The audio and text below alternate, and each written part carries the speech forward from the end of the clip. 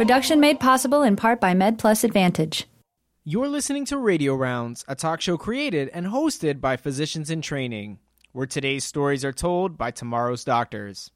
I'm Dr. Eddie Briarcheck. Coming up on today's episode, host Lakshman Swamy sits down with Dr. Jeff Drazen, the editor-in-chief of the New England Journal of Medicine. Dr. Drazen's distinguished career includes practice as an internist and pulmonary critical care physician, teaching medicine at Harvard and Boston University, research in lung physiology and asthma, and nearly 15 years at the New England Journal of Medicine.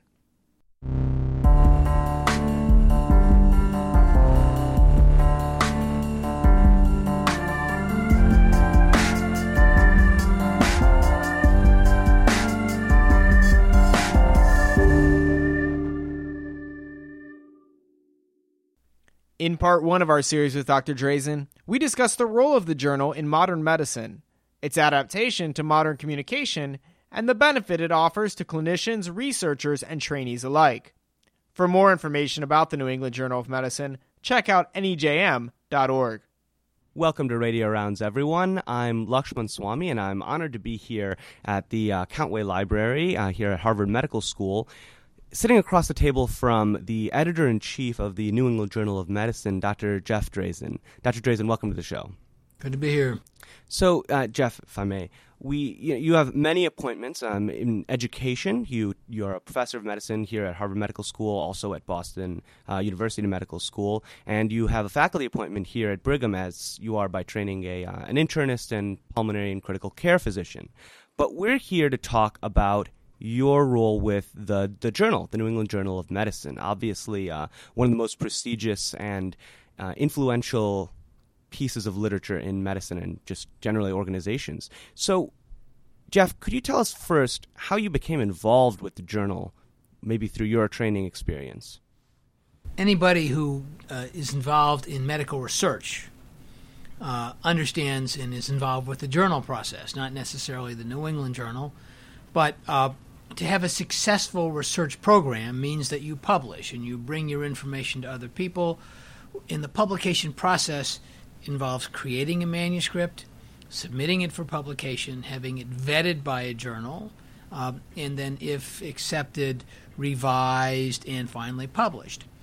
So as you're a successful researcher, you usually have the opportunity to review manuscripts. And as you've had an opportunity to review manuscripts, sometimes the opportunity comes up to be a member of an editorial board or an associate editor. So I was an associate editor of the Journal of Clinical Investigation in the mid-'80s, for the major pulmonary journals in the late 80s and into the early 90s.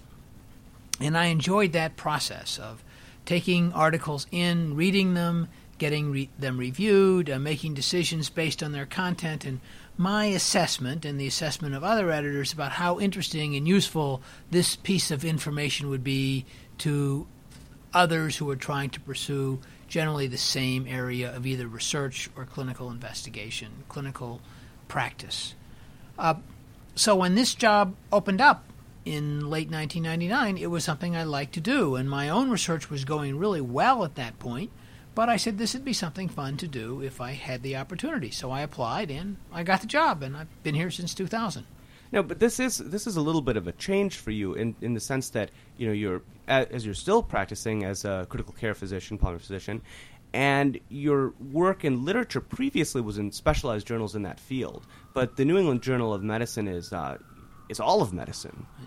Yes, but I had published in the New England Journal of Medicine prior to taking this job, and I had an interest in general medicine. Although, if we think about what's happening in the hospital these days, a lot of hospital care is intensive care, and so as an intensive care specialist, I think I can connect with that. And then I see outpatients with common outpatient disease, asthma, and I think I can connect with physicians that see people in the outpatient area. So, Jeff, you mentioned something interesting, that the journal, you came to it initially through your own research and your interest in publishing research and reviewing research. But you did mention that it also is interesting to readers who are looking for clinical knowledge and how to improve or practice better medicine.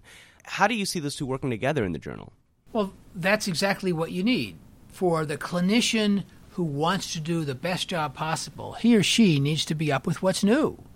They need to decide whether they think it's relevant to their practice.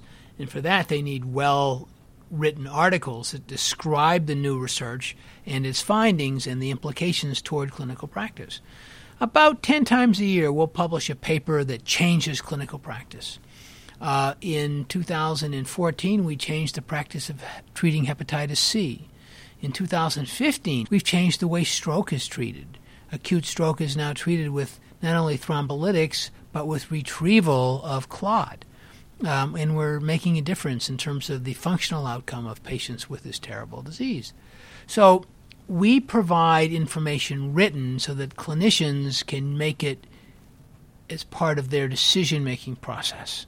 Use that information, decide what to do, help their patients. It's all about delivering higher quality patient care to people who are suffering from disease. I think that that's incredibly important part of the medical world and the way that we learn medicine as well. But I want to take a step back. This sounds, you're describing the situation where people, maybe a decade or two ago are getting all these journals. They're reading the journals. They're getting both research and clinical. They're putting it into use. But I feel like, and this may just be the young trainee in me, that things have changed so much in the world of communication, in the world of medicine, with all kinds of new forms of communication. How do you see the journal, which initially was just a paper and print publication, adapting to this world and making use of everything we can do now? The journal was founded in 1812, and at that point, for $3 a year, you could get 4 issues delivered on horseback. In the mid-1860s, they started delivering it by train. In the early to mid-1900s, it was delivered by airplane. In the late 1900s, 1995, we started the website. We were the second medical journal in the world to have a website. We're communicating information. The means of communication will vary over time as we want to find the best and most important means of communication at that time. We're in a transition. Older people just read print. Younger people use the print edition as a coaster to put their coffee on while they're reading it on their phones. But there's also a difference in the way information's accessed.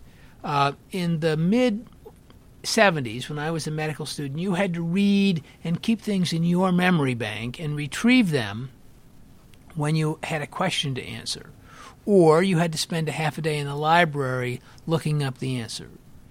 Now with electronic databases and indexing, you can get this information in milliseconds or microseconds. So much of the information-seeking behavior of young physicians is trying to answer a question. So if you type in a query and you get 10 responses, one of them may be an up-to-date summary. That's a summary of a summary. But if you really want to understand it, if there's an article in the New England Journal of Medicine, you can rest assured that the editors have taken the time to edit it carefully, that the people aren't making claims that aren't supportable, that the language is clear so you can understand what was done, and the implications to patient care will probably be either de novo obvious or made obvious by an editorialist, which would be in the same issue. So we understand that people's information-seeking behavior has changed, and the way they get information has changed. But our job as an information source is to help them. There's so much information out on the web now, most of which is either wrong or misleading. When they see something with a New England Journal brand, they can trust it.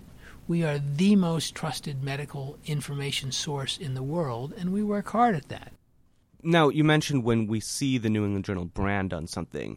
You didn't say when you read the New England Journal. So there's more to it than just the actual journal now, isn't there? Well, when we started the website in 1995, there was less on the website than there was in the paper journal.